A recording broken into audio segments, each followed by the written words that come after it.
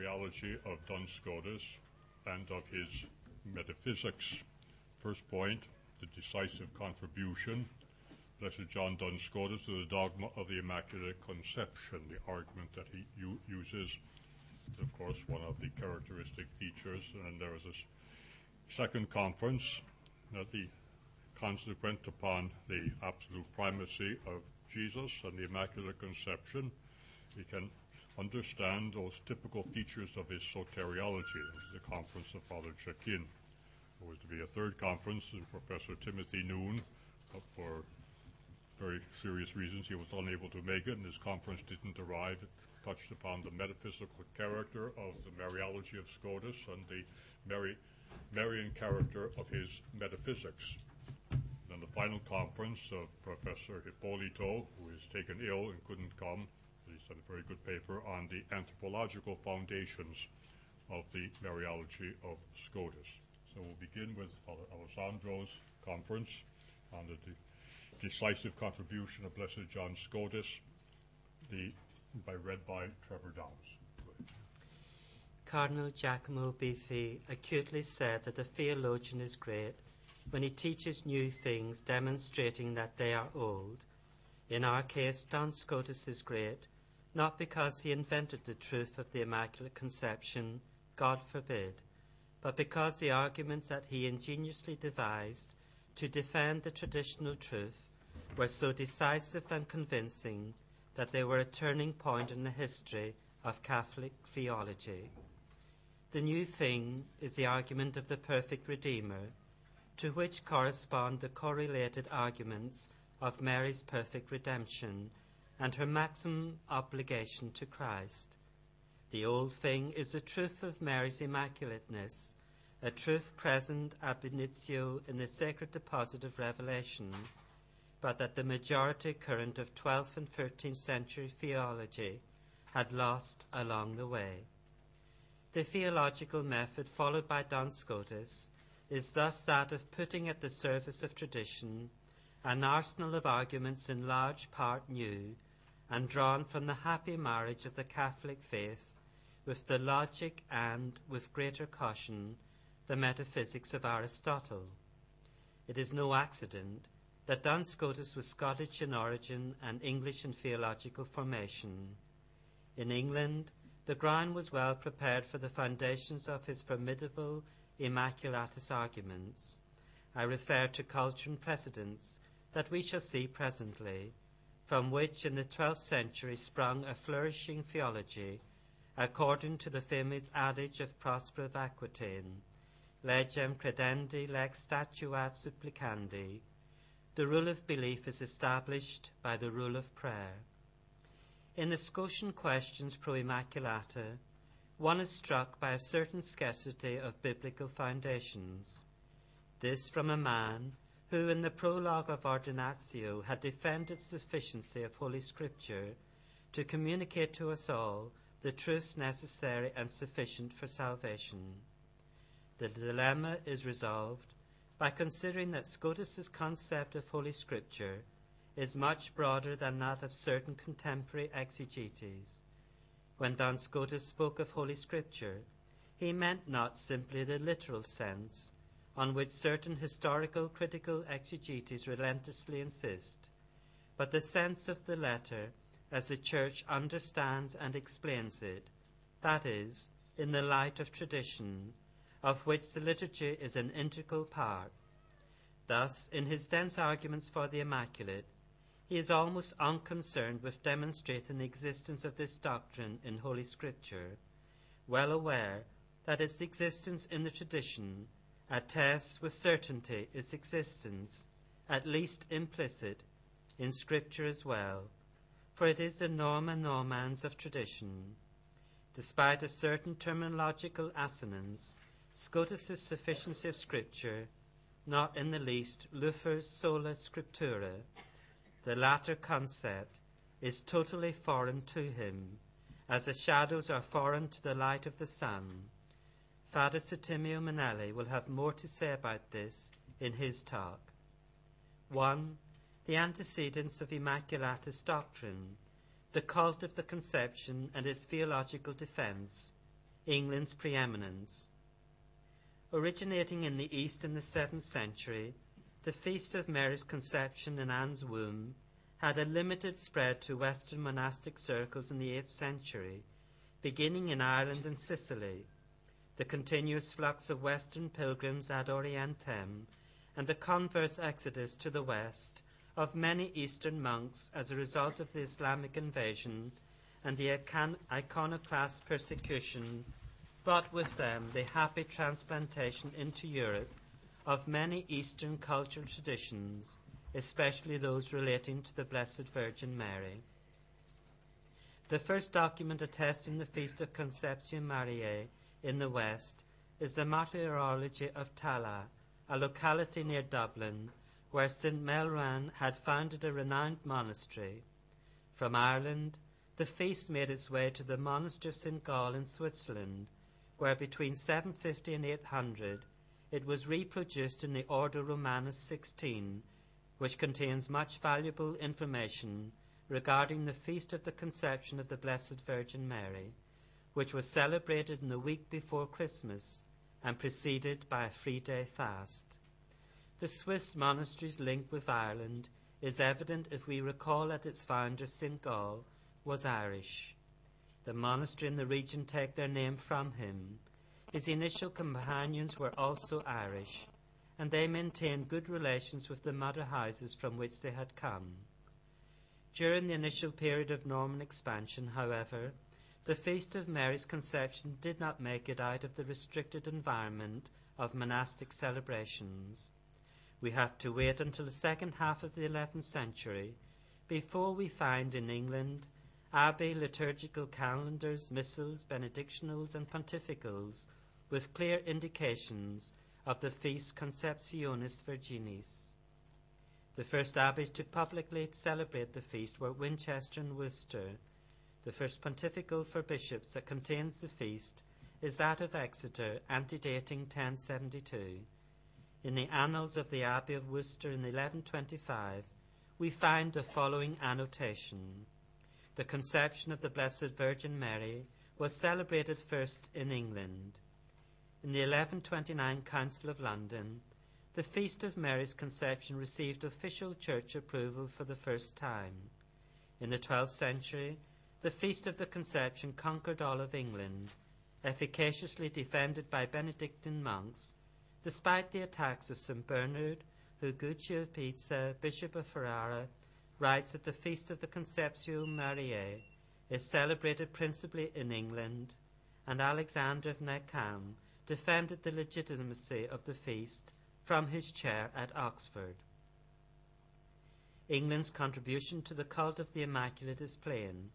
Consequently, it is not surprising that England must be ascribed the same preeminence in the field of dogmatics as a further confirmation of the patristic adage, lex orandi, lex credendi, first in Marian dogmatics, because first in Marian prayer.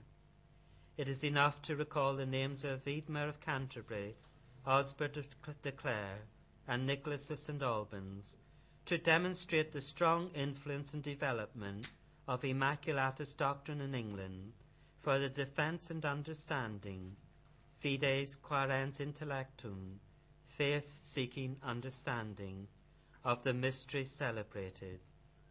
The Franciscans immediately accept the flourishing English Benedictine Immaculatus tradition, especially in the person of William of Ware, who was, at Oxford, the professor of Blessed Don Scotus, the doctor of the Immaculate par excellence.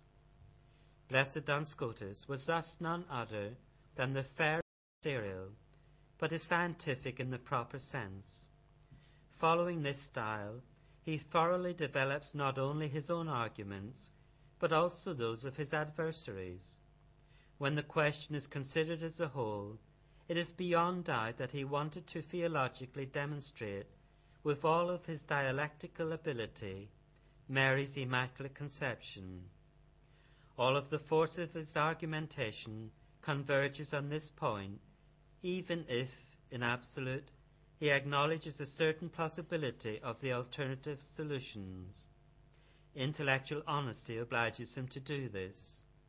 the then Cardinal Ratzinger would say, in the declaration cited above, that Scotus could not present his own opinions as though they were non-arguable conclusions. It would be out of place and an exaggeration, and this also because the doctrine of the Immaculate is not the result of a fortunate paleographic discovery, nor is it a rigorous deduction from two premises certain by faith or by the evidence of reason. Not even the traditional cult of Mary's conception was sufficient to settle the purely speculative question of the first instant. Thus Duns Scotus, who knew, perhaps better than anyone else, the boundary that distinguishes reason and faith without separating them, could not demand an absolute and universal assent to the doctrine of the Immaculate, even though he was deeply convinced of it.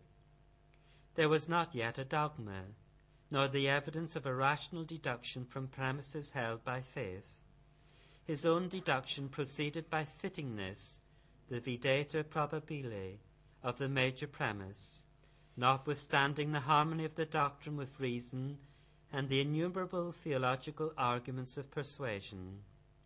Nor could he demand assent of faith to that which the Church, the only authority in this field, had not yet obliged anyone to believe. It would have been an abuse of his position as a theologian, something common in our days, so much so as to render necessary an intervention of the magisterium to remind theologians of their vocation of service to the Church, but something happily rare in the times of glorious medieval theology. Contemporary theologians accuse Scotus of using sibylline and unclear language. They ought to instead take him as an example of humble and obedient service to the Church. The doctrine of the Immaculate is not simply the fruit of intellectual speculation and research on the sources. It is the fruit of seraphic love for the Virgin Mary, illumined by an ironclad faith.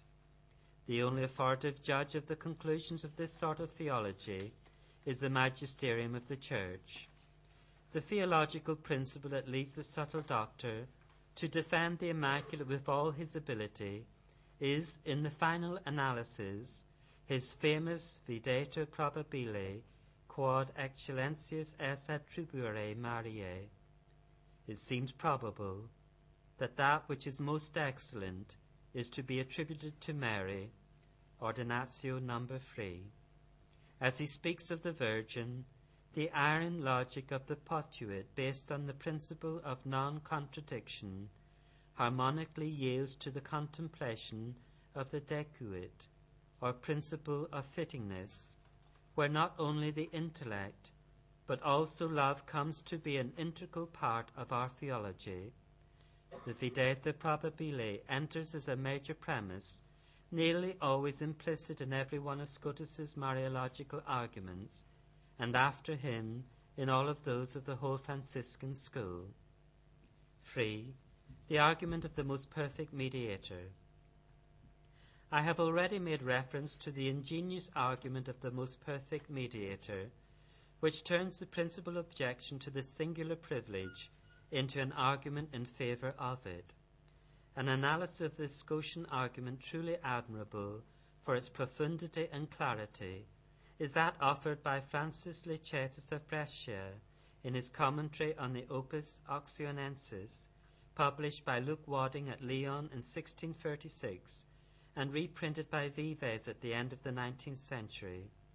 He reads and comments the text of the Scottish master, identifying the implicit assumptions of his arguments and responding to possible objections.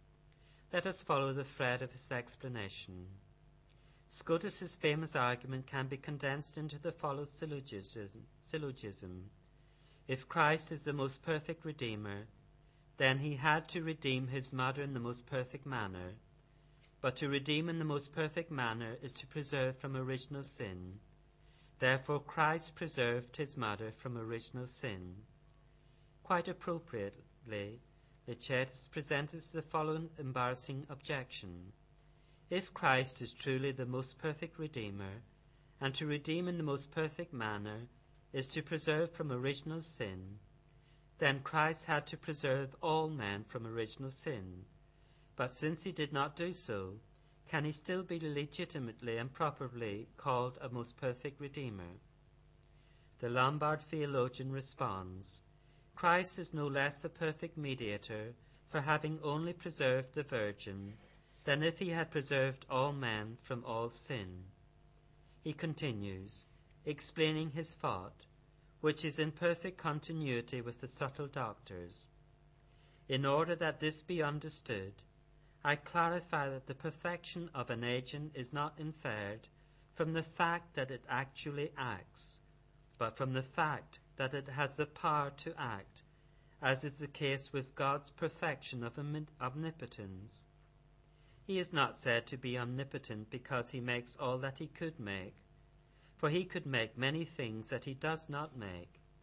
And if he were said to be omnipotent because he actually makes something, then his perfection would grow ever greater as he made first one thing and then another. But in fact, he is said to be omnipotent because he has the power to immediately produce all things that can be produced.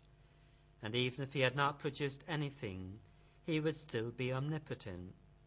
Nevertheless, in order to be known, this omnipotence had to be manifested in some way, and he thus manifested it in the creation of the world, and gave it to be understood that just as he had created one world, so he could have created 1,000. Now, applying this to Christ, I say that the passion of Christ was of such merit before the Trinity, that the same Trinity accepted it so much that it was effective even for preserving all men from original sin, and could indeed have preserved them by the power of the Trinity which accepted the passion. For it was fitting that the person of Christ be accepted by the Trinity in the highest degree, so that he could merit the congruo, that any man whatsoever be preserved from sin. For this reason he is said to be a most perfect reconciler, namely because he has the power to most perfectly reconcile any one whatsoever. And so he is said to be a most perfect reconciler when he preserves just as when he does not preserve. Yet this power of reconciling or preserving, in order to be known, had to be manifested in someone, and if in someone, then above all, it had to be manifested in the Virgin Mother. Presupposing these things, the doctor's reasoning becomes clear. In other words, Francis Licetus with Duns Scotus rightly draws attention to God's absolute freedom in his ad extra works, in such wise that these do not correspond to a logic of necessity, not even when they have to express the intrinsic perfection of God, Creator and Redeemer. Hieronymus a Monfortino comments in this regard.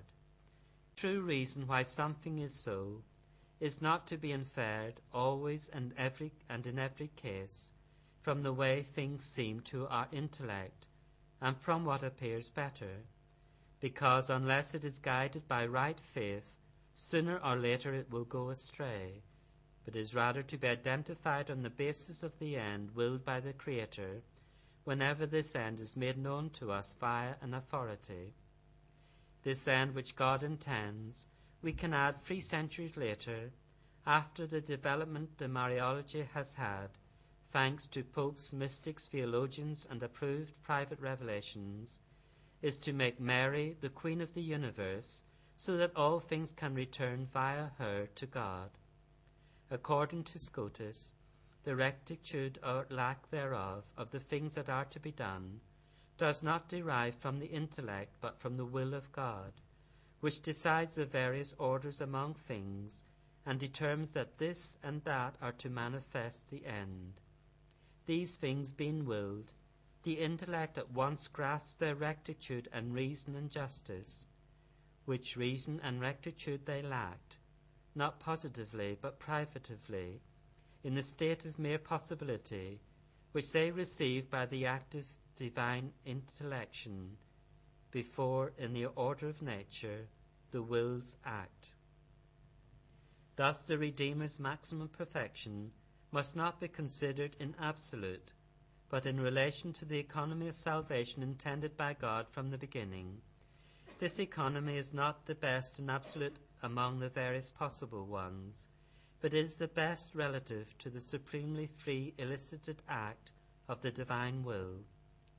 Once God has determined his will with respect to what is to be worked, his intellect knows this order of the things to be worked, and then there is right reason, that is, the knowledge of rectitude, not, however, right reason, directive of his operative powers, because the intrinsic perfection of the divine will, which is right in itself, does not necessitate something else to make it right. Now, in that sovereign act of divine will, God has chosen this economy, in which Christ and his mother were to be elevated in perfection and grace above all men, in order that in them his perfection would be manifested, and in inferior degrees the freedom with which he acts ad extra. 4. The argument of Mary's obligation to Christ in the highest degree. Scotus' second argument in order of importance and effectiveness is a corollary of the first one which we have just reviewed. This second argument considers Mary's maximum obligation, the result of having received from Christ the most perfect redemption. The person reconciled is not obligated to the mediator in the highest degree unless he has received the greatest good that can be had by his mediation. But this is what was done for the Blessed Virgin. Therefore, she is under a greater obligation, because the sin and offence were remitted her in a more noble way than the others, in whom the sin was present, since it is more noble to remit a sin by preserving from the presence of the sin, than it is to permit that the sin be present, and then remit it afterwards.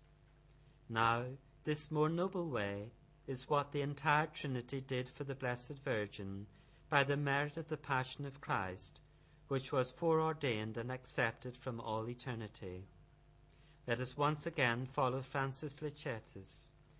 Just as in relation to the Creator qua Creator, for his honour, there had to be found some creature that by reason of its creation was obliged to him the highest degree for the benefit of creation, and so Lucifer among all creatures was maximally obliged to him for the benefit of the creation of him among all other creatures.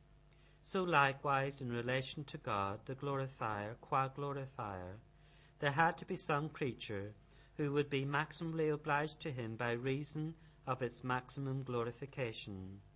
There are in fact degrees, for some are glorified more and others less, and thus are more or less obliged for the benefit of glorification.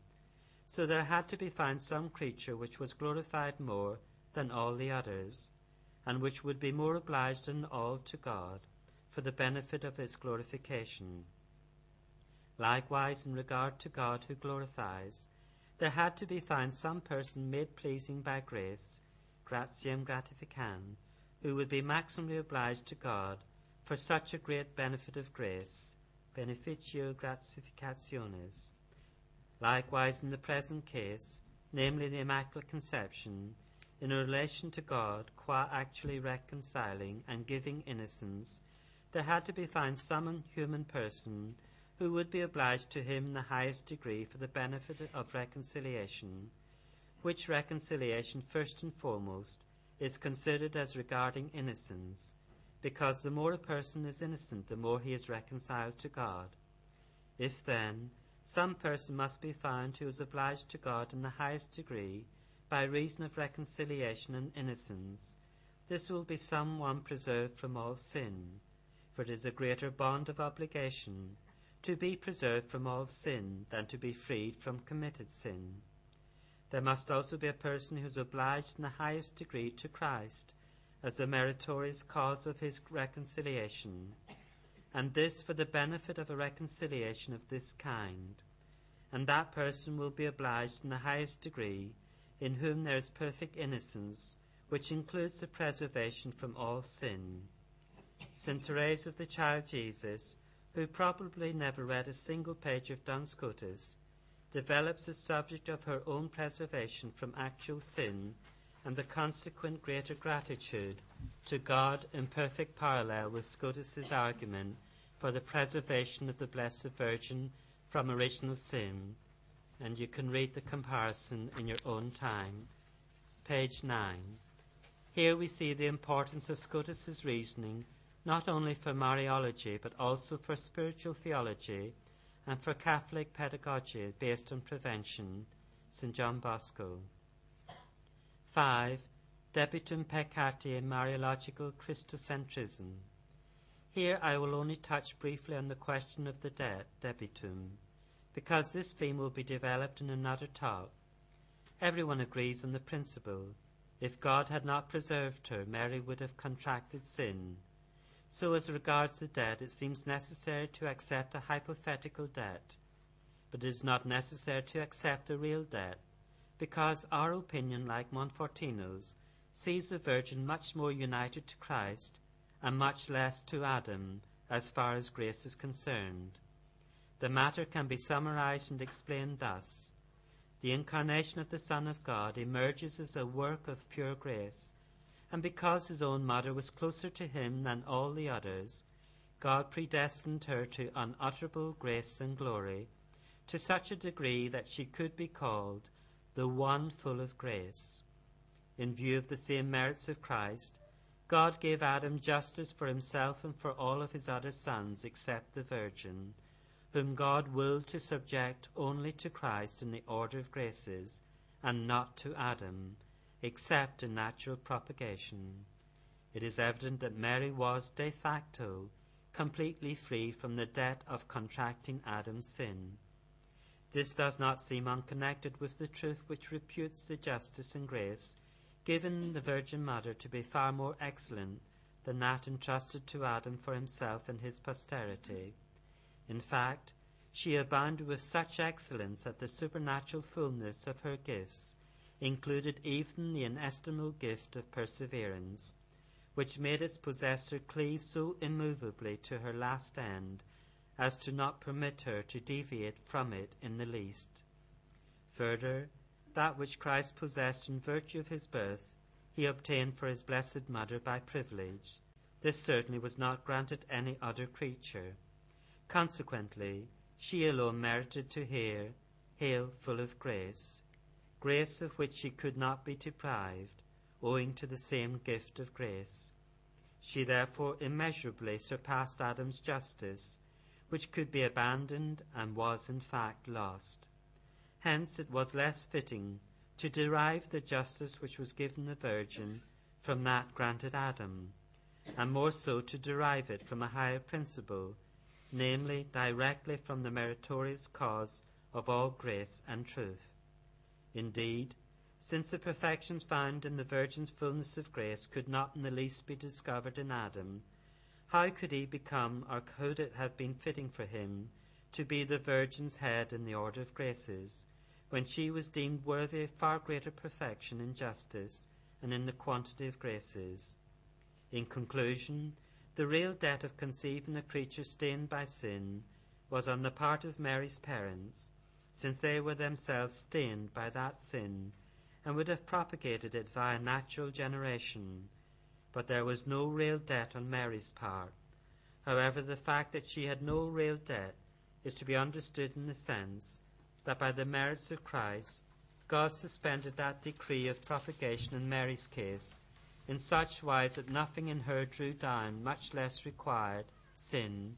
So ordered and pure was her nature, so full was her grace.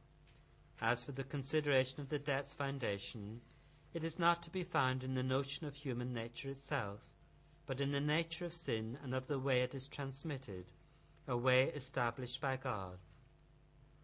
The notion of human nature as such is therefore prior to both grace and sin. This is how it must be seen in Mary. The subtle doctor says that the Virgin Mary was a daughter of Adam in some instant of nature, and likewise that in that instant, properly speaking, she neither had grace nor was deprived of it. This is to be understood in this way, that of itself Mary's nature does not formally or by its nature include either grace or its opposite. It is, however, quite true that, in that instant in which she had real essay of existence, and in which she was a true daughter of Adam, she was in one of those opposed states, so neither was formally included in her nature. The objection of the debt can also be eliminated in this way, which points out that its attribution to Mary's person means drifting perilously close to positions that smack of Jansenist pessimism.